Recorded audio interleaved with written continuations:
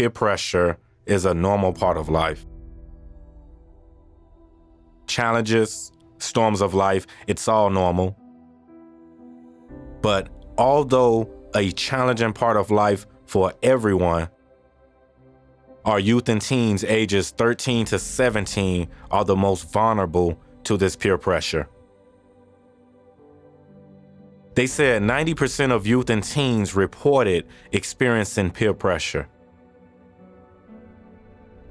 And again, now that's children between the ages of 9 and 17. Peer pressure seems to be the most prevalent in their lives. Peer pressure is the most prevalent in the lives of the most vulnerable. What do we do? And there are many causes of peer pressure. These pressures are all around our teens and youth, in which we see many of these pressures stem from the result of fear, resulting in addiction, teen pregnancy, mental health, creating fear in motivated youth to even take action, creating a fear of rejection, creating self-doubt and hopelessness. Or in most cases, with our youth and teens, creating a fear of just not being able to keep up.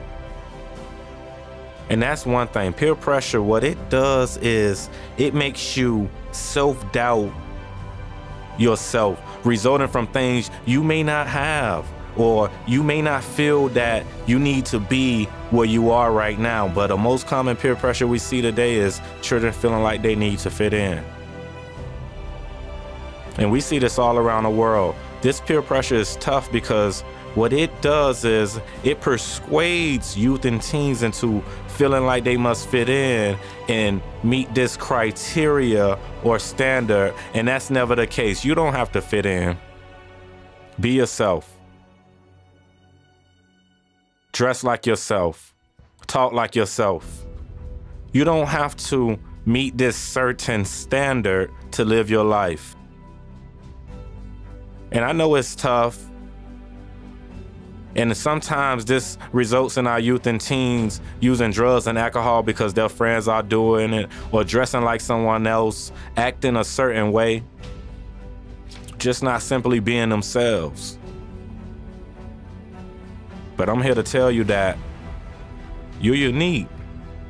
And what peer pressure does is persuade you otherwise.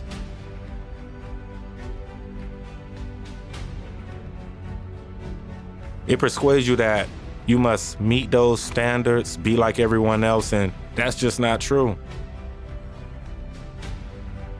You don't have to fit in just to get to where you want to be in life or succeed at a goal.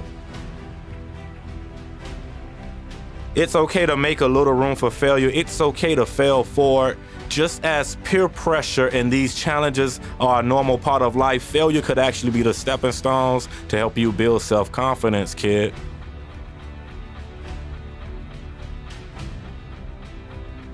And if you maintain hope through everything, humiliation, you can develop a courage to overcome these pressures.